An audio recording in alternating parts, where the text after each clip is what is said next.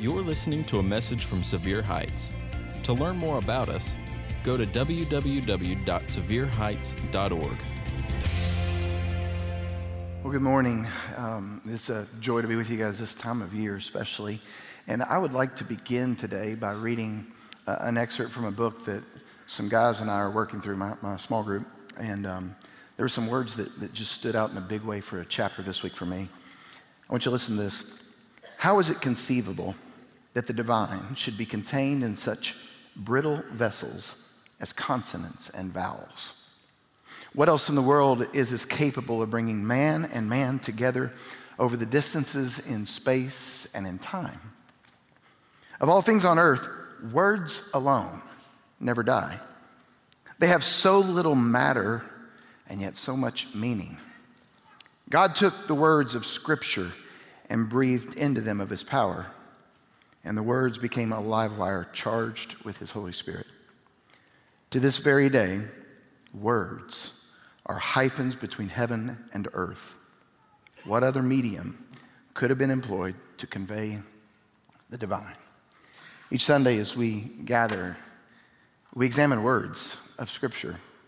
And on this season, for the next few weeks, we're going to examine words, the Christmas story.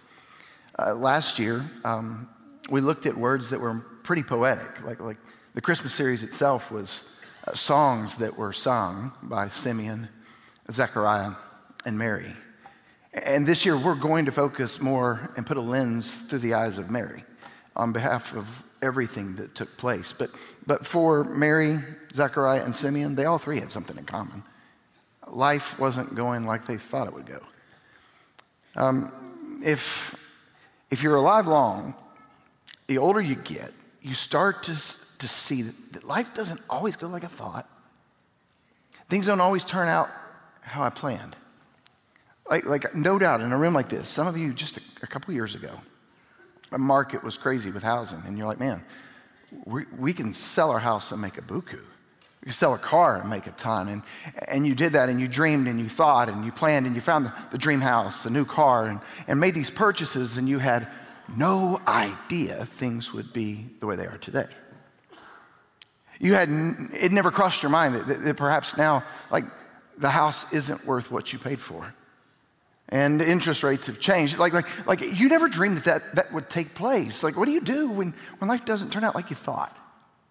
Others in here, like marriages that are represented, and goodness, you've been married 5-10 years, and this year's been pretty good. But suddenly in the last few months, like, everything fell apart. And whereas you hear from most people that divorce take a while, yours pretty quick. And you've got the kids, and you're trying to navigate everything. But one of the things that you've learned is so surprising and hard to navigate is the conversations from other people. Like when people ask, because they don't know yet, like how is your spouse? I haven't seen him or her in a while. And you're stuck with giving an answer, like an answer that you never thought you would have to answer. Or you even think about your parents. Maybe there are grandparents in the room whose kids have gone through a divorce, and the conversations that are had with their friends about how are your kids and your grandkids? And it's like you feel the weight on behalf of what's taken place in your marriage, and you're thinking, I never thought it would happen this way. You know, all of us in this room, there will be a time, a season, a chapter of life when we're going to say the statement, I didn't think it would turn out like this. Today's story is so practical for us. It's going to start with a couple, Zechariah and Elizabeth, but the main story is about Mary, but then we'll go back to Elizabeth. So Elizabeth is the bookends to the story today. And if life not working the way you thought is kind of resonating with you right now, I think this story will resonate with you as well. Luke chapter 1, verse 6 and 7. This is Zechariah and Elizabeth. Both of them were righteous in the sight of God, observing all the Lord's commands and decrees blamelessly, but they were childless because Elizabeth wasn't able to conceive. We got a combination here. The one in these verses, like they were obedient, they were faithful, they were righteous in the eyes of God, but they couldn't have children. So imagine, like at their marriage, their dreams and their thoughts about the years to come, but they weren't able to have children in the first year or two.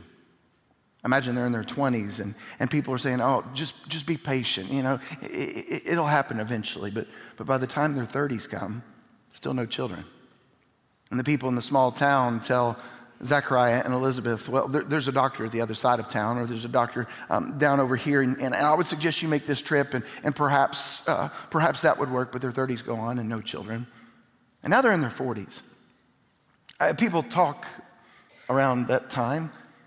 And not only do people talk, but Zechariah and Elizabeth can't help but wonder, was God not giving us this, his favor, because we did something that was unfavorable?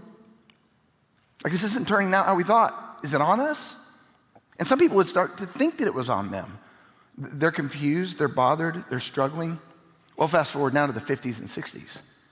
Still no children, and by this time, people don't have children. This couple is deeply devoted, yet they're deeply disappointed. But their story is startled with something supernatural. The angel Gabriel makes an appearance to Zechariah as he's in the temple, and he lets Zechariah know that his elderly wife is expecting a baby boy, and this boy will be the messenger for the Messiah. Zechariah is floored and just dumbfounded. Doesn't know what to say, and he's like, how can this be? There's no way. I've got to have a sign. And the angel's bothered because the angel was sent right from the throne room of God to communicate this message. And the angel says to Zechariah, I'll give you a sign for the next 9 months. You won't be able to talk.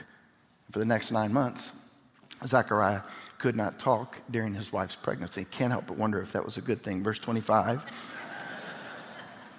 Here's Elizabeth's response. The Lord has done this for me. In these days, look at this. Don't miss this word. In these days, he has shown his favor and taken away my disgrace among the people. The shame, the disappointment, the disgrace that I felt all this time because things didn't turn out like I thought. It was twisted. I never would have dreamed that it would have happened this way, but God has still shown his favor. You know what? When stuff goes weird, not how you planned, not how you hoped, I think Elizabeth would whisper to us, sometimes God pours out his favor at unexpected times, in unanticipated places, and on unsuspecting people. If you're in one of those seasons right now where you're stuck and you're wondering, I would encourage you, Elizabeth would encourage you to ask God, to hope for God, to pray to God, to anticipate that God will show his favor in a way that may surprise you. There are people in this room that will face seasons where things don't go out like you hope. Like you're dating someone, but you don't get engaged. Or perhaps you're getting a degree and another degree, but it doesn't match with a career. Or perhaps you're diligent at work and you work hard and you're thoughtful, but it gives you no promotion and you're not really moving. Maybe you have a surgery, but it doesn't improve the quality of your health. I'm telling you, everyone in this room will face seasons like this when you are confused, embarrassed, disoriented, indecisive, and you feel like hiding. Me too. Like something happened and you just weren't planning, weren't expecting it. And you just want to go to the house and kind of pull the shades and just stay there and think and hide, avoid everything. Because the issue comes that we want to be so deeply devoted, but it's hard when we're so deeply disappointed. And I'm telling you, Elizabeth would whisper, sometimes God pours out his favor at unexpected times, in unanticipated places, and on unsuspecting people. Well, I told you, Elizabeth's going to be a bookend, so this is how it starts. Now let's get to Mary. The angel Gabriel leaves Elizabeth's side, and he's taken to Mary. He needs to give Mary some news. The story continues. Verse 26, in the 6th month of Elizabeth's pregnancy, God sent the angel Gabriel to Nazareth, a town in Galilee, to a virgin pledged to be married to a man named Joseph, a descendant of David. The virgin's name was Mary.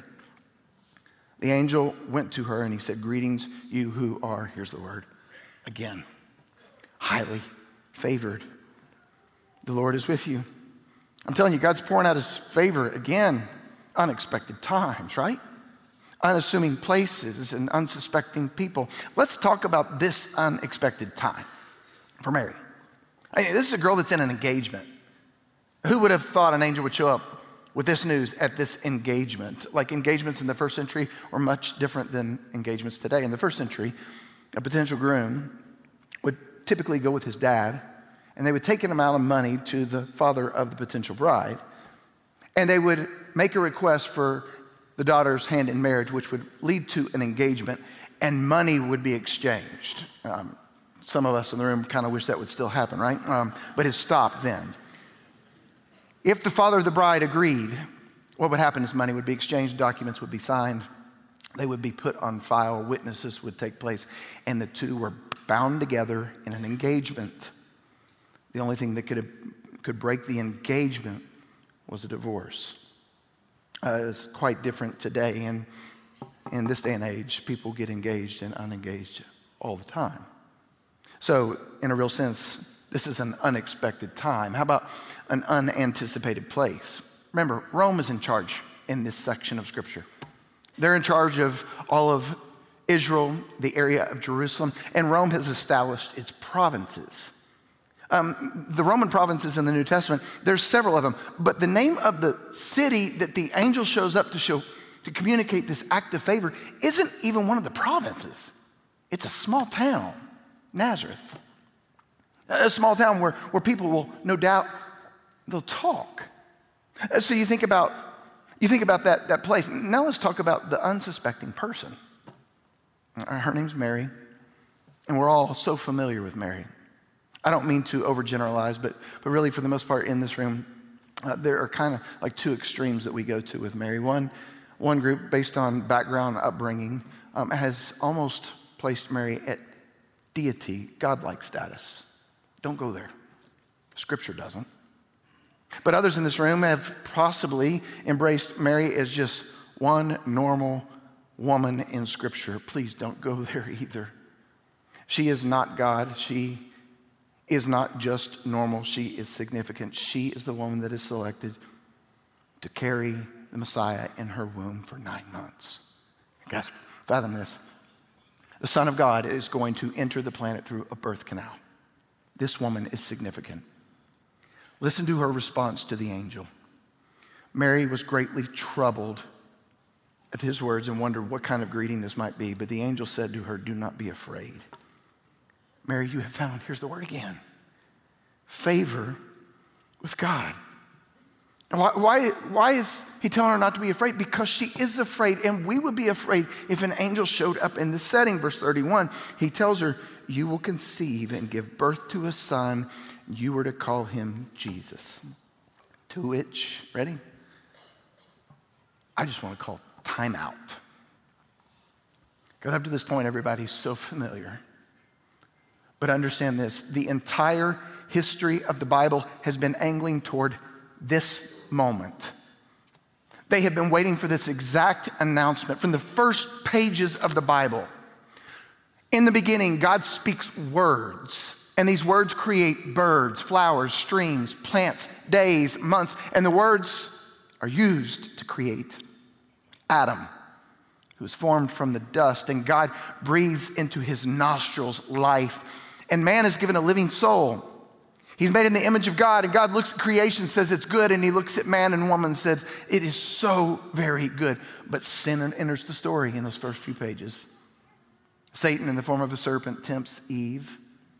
Adam and Eve sin, and they are tossed from the garden. And the consequences of the sin are a broken world. To this day, we've inherited a world that's incredibly beautiful and yet deeply broken. And guess what?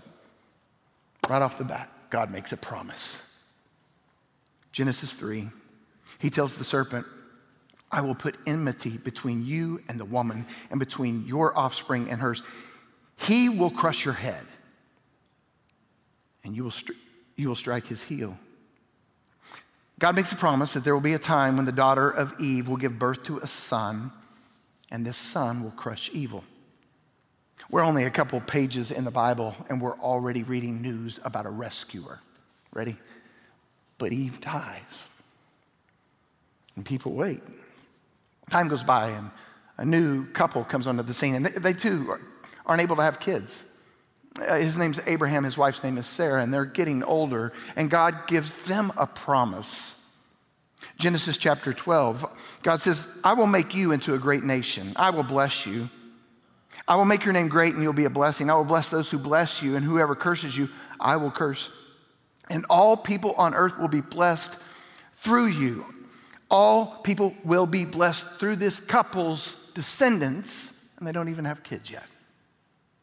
And once again, a miraculous pregnancy and a birth, and the nation of Israel starts, and everybody's getting excited about another promise from God. But Abraham dies, and people wait. Fast forward a few centuries, the king of Israel, his name is David, a man after God's own heart. David has a palace in Jerusalem. And David realizes that the presence of God and the Ark of the Covenant, while David's in a nice palace, the Ark of the Covenant is in a tent. And David is moved by God to do something special, and he wants to build God a temple in Jerusalem, just like David has a palace. But God sends a message to David and says, David, no, you've been too many wars. I don't want you to build me a house. Your son will build a house.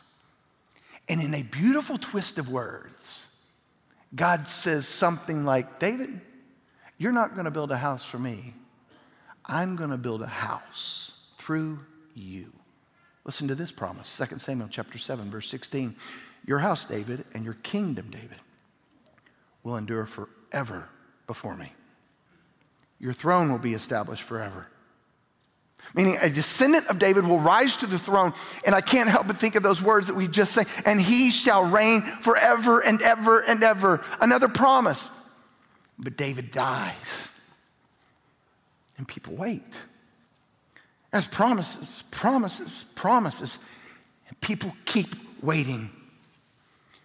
People have been waiting for centuries for the words that are now given to Mary in this story.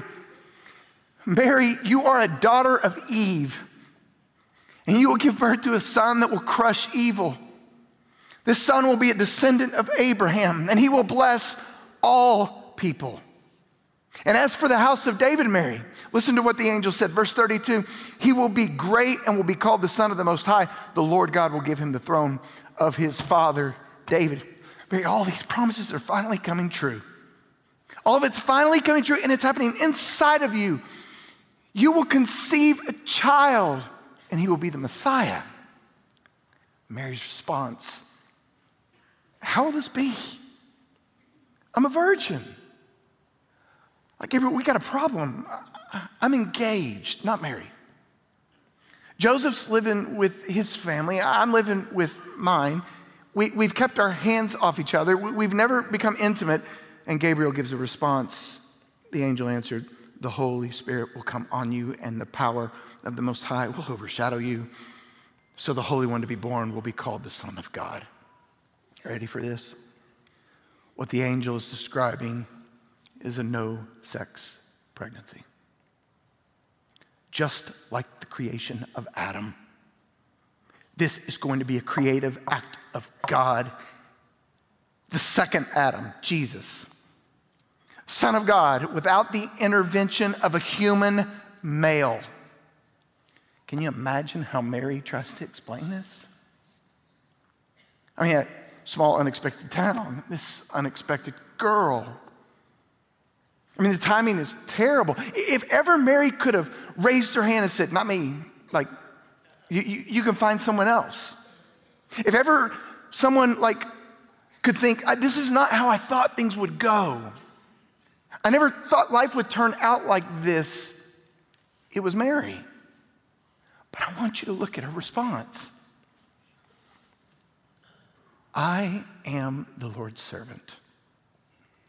May your word to me be fulfilled. And then the angel left her. All right, I can't help but think, whatever your situation is, even though it caught you by surprise or it's frustrating, you're down, discouraged, and you don't see, I never thought this was coming. What would it look like tonight? Or every morning this week when you look in the mirror and you say a prayer to God, I am a servant of the Lord today. Because based on our excuse and the thing that's going on in our life, I'm telling you, when you read this, ours is nothing compared to hers. So when it comes to the issue of a house that's no longer worth what you paid, or a car no longer worth, or a marriage that's falling apart, hanging on by threads, or someone you've dated and thought would get engaged but it didn't happen, and perhaps the hard work that's not resulting in a promotion, or perhaps the degree that's not leading to a career, or a surgery that is not going to increase your quality of health, what would it look like if you just looked in the mirror and in the greatest expression of faith just declared, God, I am a servant of the Lord today? I'm not telling you he's going to flip your script, but he has a way of showing his favor in surprising ways that we would never expect, at the most incredible time, at the most unusual place, and to the most surprised people like me. How do we wrap this up? Well, I told you Elizabeth was going to be the bookends to the story. That's why I set it up at the beginning of her miracle pregnancy, right? Well, Mary doesn't yet know about her cousin Elizabeth's miracle pregnancy herself. I intentionally skipped these verses. Listen to what the angel tells Mary. Even Elizabeth, your relative, is going to have a child in her old age. And she who is said to be unable to conceive is now in her 6th month, Mary. No word from God will ever fail. See, Mary learns about Elizabeth's pregnancy. Elizabeth doesn't know about Mary's. Elizabeth is 6 months along.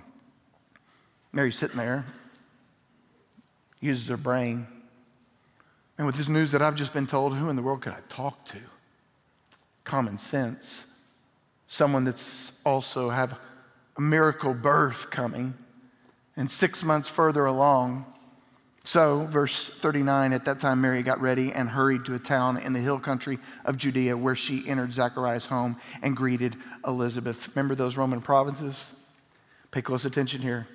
Nazareth to Judea, Mary's got a 90-mile trip. Guys, 90-mile trip, it's going to take some time. And Mary finally comes to the home of her relative, Elizabeth, who's 6 months pregnant. And as soon as Mary walks in the door, and I can't help but wonder if she gives Elizabeth a hug and both wombs touch. And the baby inside of Elizabeth, it's the messenger for the coming Messiah, leaps for joy. You read the text, Elizabeth says, "Oh, Mary, blessed are you. And Mary, blessed are me. And Mary, blessed are all people. You're carrying the Son of God, even my baby." Leap for joy. And Elizabeth is so spontaneous in everything that she says because she just finds this out. Mary, you have been blessed with the favor of God.